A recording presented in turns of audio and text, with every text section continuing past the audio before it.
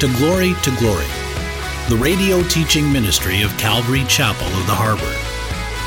Join us now in our study as we open the Word together.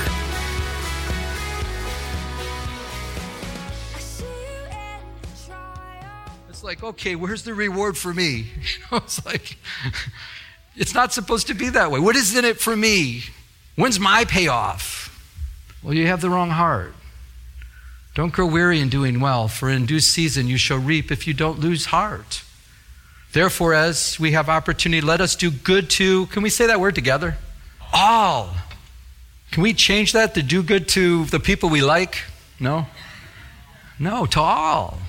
Do good to all. But I like this part, especially, can you look at this with me? Especially to those who are of the household of faith. Who's that? That's us, it's believers. So do good to everybody. Just try to your best to be used by God to do good things to other people, but especially those in the household of faith. Another great verse that goes with this, actually 3 verses that go with this, Galatians 6:1. Brethren, if a man is overtaken in any trespass, you who are spiritual, listen to this, restore such a one in a spirit of gentleness, considering yourself lest you also be tempted. So you see someone getting off the rails. You see them in trespasses. You don't go there and blast them and you're this and you're that. I can't believe and blah, blah, blah, blah, blah. It says don't do that. If you're going to go to that person, do it in a spirit of gentleness. Why? Because consider yourself, you know, lest you be tempted. In other words, what Paul's saying here, you could be in the same boat. Don't think you stand lest you fall. Go there in a spirit of gentleness. Then it says, bearing one another's burdens, so fulfilling, can we say that together? The law of Christ. Bearing one another's burdens. So you just see this heart of God, caring for one another, bearing their burdens, fulfilling the law of Christ. And if anyone thinks himself to be something when he's nothing, he deceives himself. That's a blast right there, isn't it? In other words, don't be haughty. Don't think you're some super spiritual person, because you're deceiving yourself. It's because of Christ is who you are. The good that's in us is the goodness of Christ living in us. I want to make something clear though. Let me see if I can go back to this. I'll read it from the beginning. And now rejoice in my suffering for you and fill up in my flesh what is lacking in the affliction of Christ. If you read that, you're thinking, wow, there's something lacking in the afflictions of, and some people, they teach this, that the afflictions of Christ, he didn't complete his affliction. He didn't do a complete suffering at the cross. He wasn't, for the sin offering, he did not do that. So then others, we can fulfill that, and that's just blasphemous, and that's not what it is, okay? So when Christ died at the cross, he suffered once for all, okay? So he died. So the affliction's not talking about a sin offering and sacrifice offering that we somehow, or Paul can be a sacrifice offering to kind of fill up, so it can be complete. That's not what it's saying. So please don't misunderstand that. The affliction is talking about the pressures of life, the persecution. Christ still suffers, in a way, rejection today. People are still rejecting Christ today. And because of their hatred towards Jesus, the church is being afflicted. Paul was being afflicted, and it's a continual thing that's happening. But it has nothing to do with the afflictions of Christ aren't complete, and so we're going to be afflicted. So somehow we have a part of this whole thing for salvation and sin. No. Please don't mix that up. So I just wanted to point that out, because some churches teach that, and that's not right. Back in our text, verse 25, it says, of which I became a minister according to the stewardship from God, which was given to me for you to fulfill the word of God, the mystery which has been hidden from ages and from generations, but now has been revealed in his saints.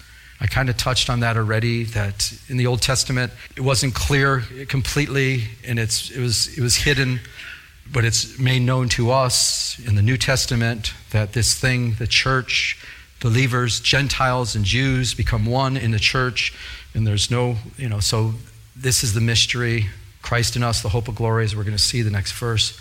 But if you're a note taker, the word minister means a servant, so we're called to serve. But I want to look at this stewardship. I don't think we use that word quite, too often today, do we? I don't say stewardship. I have a stewardship. But stewardship means to manage a household.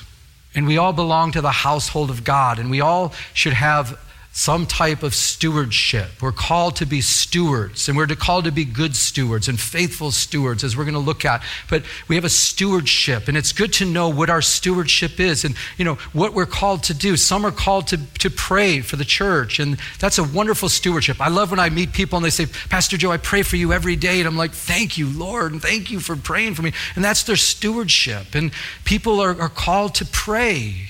We have some people in the church, they have a stewardship to sing and to play instruments. And our worship team, aren't they a blessing? The Lord just blessed us with a great worship team. But it's their stewardship. We have ushers, we have people doing, other studies, the women's Bible study, teachers, there's pastors and Sunday school leaders, and we have, sound people, and we have the video people, and we have people that work behind the scenes. We have people that do, construction and work around here, and we try to do it, but we don't do such a good job, or we try to do the construction, but we do our best, but it's a stewardship. And it's good to know what your stewardship is. You see, when we're caught up in our stewardship, many times we don't get caught up in the world. When we're caught up in our stewardship, it keeps us from being caught up in the world. And it's good to be busy about the Lord's business, which, remember what Jesus said when he was 12 years old? He told his mother, don't you know I have to be about my Father's business, stewardship. I think the Lord called me to be a full-time pastor because he knows I can get in a lot of trouble if I'm not busy. And I kind of jokingly say that, but it's true. We're to be busy about the things of the Lord. You might say, well, Pastor, I'm not, I don't have time for that, but really I don't do anything wrong. Well, you really need help. I mean, because you're being deceived. And it's so funny how we can overlook our sin and say, well, that's not so bad. Look at those murderers over there. And I listen to the news and, there's people killing each other. There's people, stealing and all these things. I don't do this kind of stuff. And that's a terrible place to be in. Paul says, oh, wretched man that I am. But Paul said that he's a steward. He has a stewardship to the Gentiles, and his stewardship was to explain to them, to the Gentiles, that they too can be in the body of Christ and have Christ inside of them, having hope of glory and being born again of the Holy Spirit, and that wonderful stewardship that Paul had. But my question to all of us here, do we realize we have a stewardship, and are we using the stewardship because we're going to have to stand before the Lord one day and give an account of our stewardship? Did you know that? When you die, let me tell you what the Bible says. I'll put the verse up here, though, to back up what I'm saying. But you're going to stand before the Lord and before the throne of God, and he's going to say, what did you do for my kingdom? You said, well, kingdom? I didn't know you had a kingdom. The stewardship that was given to you, what did you do with it? Well, I had this going on, and I was busy doing that, and busy doing this and that. But did you do it for my glory? Did you do it for my kingdom? Did you do it to increase the kingdom of God? You might be a businessman here today. You might be, whatever your occupation is, and you're busy with that. That's great. But I'd say use it for God's glory. But make sure what your stewardship is, and use it for the kingdom of heaven. 1 Corinthians 9:16 goes with this. It says, this is Paul the apostle. He says, for if I preach the gospel, I have nothing to boast of. He says, for necessity is laid up for me. For necessity is laid up for me. But Paul's saying, you know what? For if I preach the gospel, I got nothing to boast about. Why? Because this is what I'm called to do. In other words, why would I boast in sharing the gospel? That's my stewardship. I'm called to do this. And he says, yes. And look at this, what it says. Yes, it says, yes, woe is me if I do not preach the gospel. He's saying, shame on me if I don't do what God's called me to do. I'm called to preach the gospel. He says, shame on me. Woe is me if I don't preach the gospel. For if I do this willingly, I have a reward. And that's good to know. If you do it willingly, you know what your giftings are, your talents are, your stewardship is. When you get to heaven, great is your reward in heaven. But then he goes on to say, if I do it well, okay, I have a reward, right? But he says, but if against my will, I have been entrusted with the stewardship. So in other words, I believe he's saying, if you want to do this, you're going to do it against your will. It's like, but this is your stewardship. One way or another, you're going to do this, but it's so much better if you do it willingly, cheerfully, because it'll be a great reward for you. Another one that goes with this, when you become a Christian, it says, let a man so consider us as servants of Christ and, can we say that word? Stewards of the mystery of God. Moreover, it's required in stewardship, that one be found faithful. Be faithful to what God's called you to do. Back in our text. It says, to them God willed to make known what are the riches of the glory of this mystery among the Gentiles, which is Christ in you, the hope of glory. Paul says there's a mystery that wasn't quite clear in the Old Testament, but he wants the Gentiles to know the riches of this wonderful mystery. And that mystery is that Christ can live inside of you. You can have hope of glory. Is Christ living inside of you? Is Christ living inside of you? I don't know about you. I'd be excited if someone asked me the question. I'd say, yes, yes, yes, yes. It lives inside. His Spirit lives inside of me. I'm born again. I'm going to heaven. Yes, yes. That's just me. I'm Italian. I've got a lot of emotion, that I've expressed myself differently. So I'll ask you again, does Christ live inside of you? Yes. Yes. Christ in me, the hope of glory. I have Christ living inside of me by his Holy Spirit. And guess what? Because Christ lives in me, I have hope of glory. I know I'm going to heaven. I have hope of eternity. I have hope beyond this temporal earth right here. I have Christ in me, the hope of glory. That's probably one of the most powerful verses in all the Bible. The mystery is solved, that believers Gentiles and Jews can have Christ living inside of them. The Messiah that was spoken about in the Old Testament, how the Messiah would come, how the Messiah will suffer. One day the Messiah will rule and reign for all eternity. That Messiah can live inside believers by his Holy Spirit. Christ in us. We have hope of glory. We have hope beyond the grave. We realize that this life is short. Do you know the Bible teaches this lifetime here? Listen, this lifetime here on this earth is but a vapor. Do you ever think of a vapor? Have you ever, I boil water for tea in the morning quite often. And do you ever see the vapor that comes out of the kettle? Where does it go?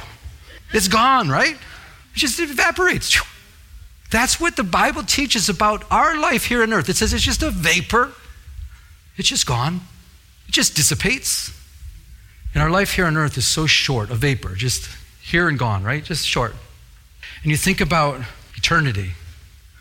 It goes on and on and on and on and on, 58 feet worth, and on and on.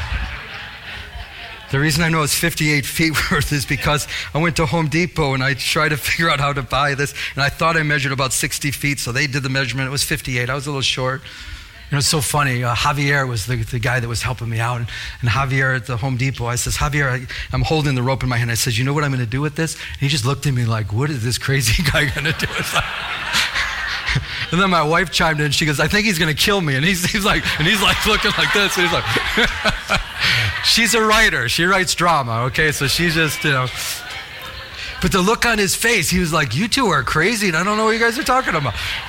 I'm excited about this rope. And I says, you know what I'm going to do with this rope, Javier? And he goes, no, what are you going to do? And I says, I'm going to tie this tape around it right here. And then he's really looking at me like, what is this? He's going to tie tape and he's got rope.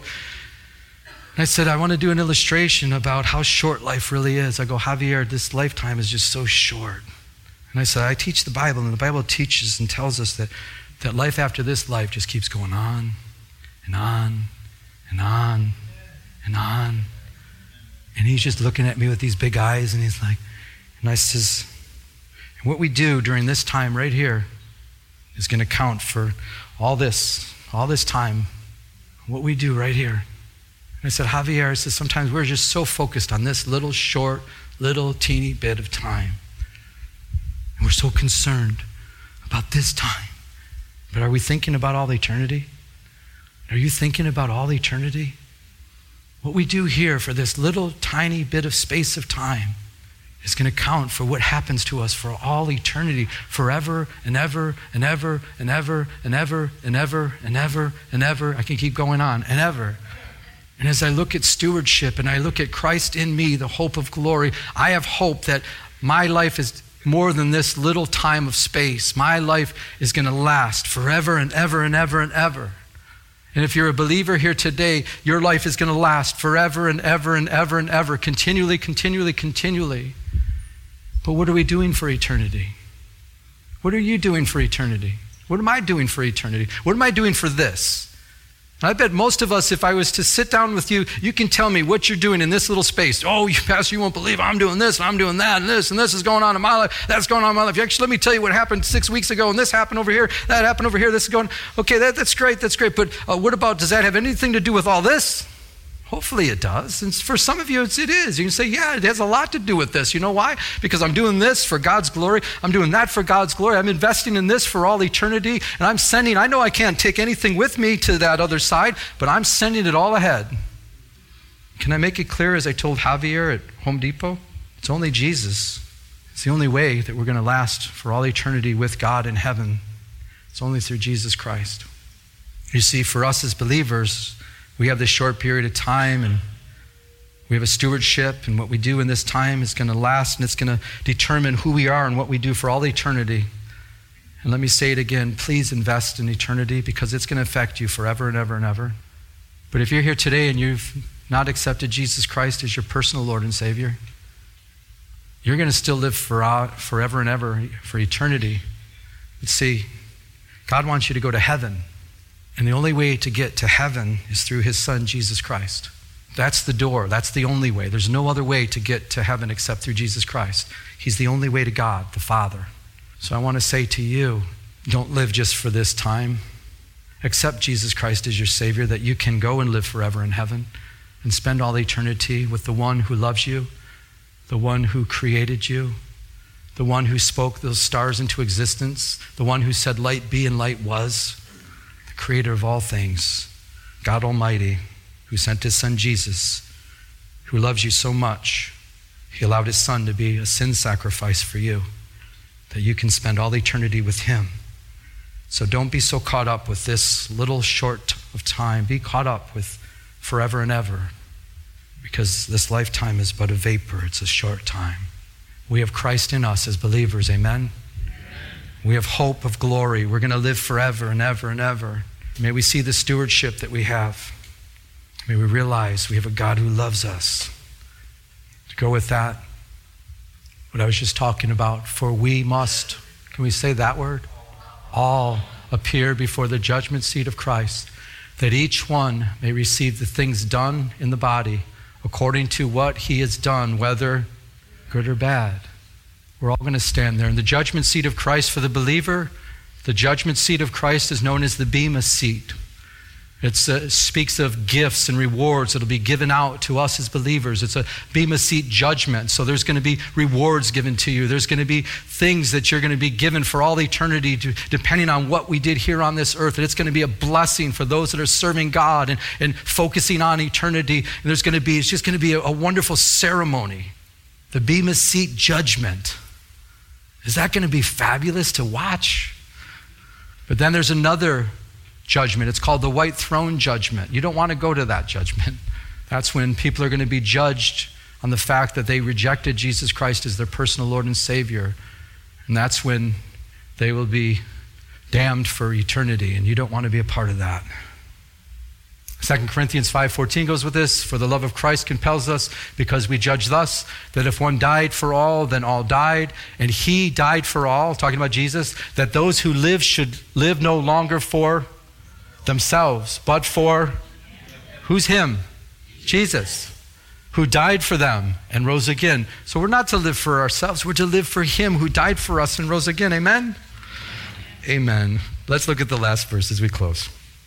So Paul ends chapter 1 in saying, him we preach, warning every man and teaching every man in all wisdom, that we may present every man perfect. That word also means mature in Christ Jesus. To this end, I also labor, striving according to his working, which works in me mightily. There's too much here. One point I'd like to make for the church, Paul says, him, that's Jesus, we preach. Preaching always is about Jesus. But listen, he preaches and teaches. And that was Paul's view of ministry. That's our view of ministry. Why do we spend so much time in the Word? Because that's what Paul did. He preached and he taught the Word of God. And that's what we do here at this church. We preach, share the gospel that people would come to Christ, but also we teach them. Why? That they can mature. The word to be perfect is mature. So we want us to mature. The only way you're going to mature, can I make this clear? The only way we're going to really truly mature spiritually is through that book that you have hopefully on your lap. That one right there. Not by experiences. Experiences are great. They're not, there's some experiences that are wonderful, but we grow by the word of God. We grow as we take in the word, we read the word, we study to show ourselves approved to God, workmen that needeth not to be ashamed, rightly dividing the word of truth. We go through the word, we ponder the word, and then we apply it in our lives. So preaching and teaching, that's what we do our best to do here at Calvary of the Harbor. We preach the gospel so people can come to know Jesus, but then we teach them the word. We go through the word verse by verse. We go chapter by chapter. We stay in the word. And then, don't miss this as we close this out, striving, laboring, those words there, laboring, it's like laboring to exhaustion. That's what Paul said he did. Doesn't sound like a lazy man to me. According to his working, God's working, look at this, don't miss this, which works in me mightily. Can I say God works in us mightily? And can I, if you're the believer here today, if you've accepted Christ today, allow God to work in you mightily. Allow him to work mightily. Paul did it. Paul, he knew what his stewardship was. He goes, okay, God, I'm called to the Gentiles. I'm called to preach. I'm called to teach. I'm called to make the mysteries known that weren't known before. And then I'm going to be used by, and then he realized, wow, there is power in the fact that I'm doing what God has called me to do. And you rely on his power. And you rely on him working through you mightily. It's not like he's striving. Like I don't see Paul the Apostle preaching like, you need to know this. And he's just like trying to make this thing work. No. He's like just all empowered by the Holy Spirit of God. Whatever you're called to do, rely on the mighty power of God's Holy Spirit working in your life. It's not a striving in a way where you have to make something work. No. You're striving, you're working hard at doing what God called you to do, but then you're relying on the powerful, mighty work of the Holy Spirit working in you. Amen? Amen? And the word teaching means to impart truth. And we're all called to do that, to impart God's truth. We're all called to impart God's truth because it sets people free.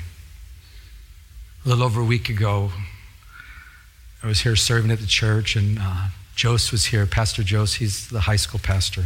And I wanted to make sure things were locked up before I left, and so I saw the electric room was not locked. The padlock wasn't on it. These rooms back here, these big doors there. So I saw the padlock was not padlocked. So I just, closed the door all the way and padlocked it, shut it. So I went to lunch. I got a text from Brenda. She goes, I think you're going to really find this humorous. She says, Jose texts me and says, can you please get me out of the electric room? Somebody locked me in. At that point, he didn't know it was his pastor that locked him in. So I was cracking up, and she sent me his text, can you please open, someone, locked me in, just so calm and cool. And so I saw Jose. I said, Jose, I said, I think I locked you in. He goes, yeah, I wasn't sure. He said, yeah, I thought it was you out there. I said, yeah. So I said, I'm sorry I locked you in. I says, but what if you didn't have your phone with you? And he goes, I never thought of that. I said, you would have probably had to start yelling and screaming, And he says, yeah, probably would have, And it's just like, wow, that's just terrible. I said, I'm sorry. I didn't even know I locked you in the electric room. I says, but if you keep it up, you're going back in the electric room. No. I was thinking through this, because it's such a great story. I'm like, how do we use this? But I was just thinking how he had this simple truth of, just calm and cool. Just text Brenda. She's right here in the office, right around the corner. Hey, Brenda, I'm in the electric room. Can you let me out? What if she didn't have a key? But that's another story. So she let him out. But he knew where to go to get, set free and to get out of his little prison.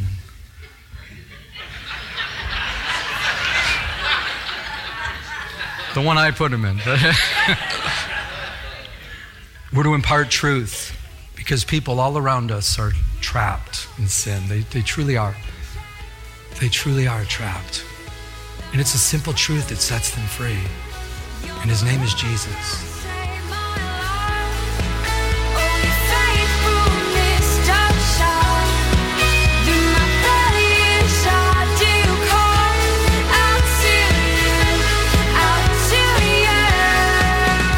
Listening to Glory with Pastor Joe Pettick, an outreach of Calvary Chapel of the Harbor.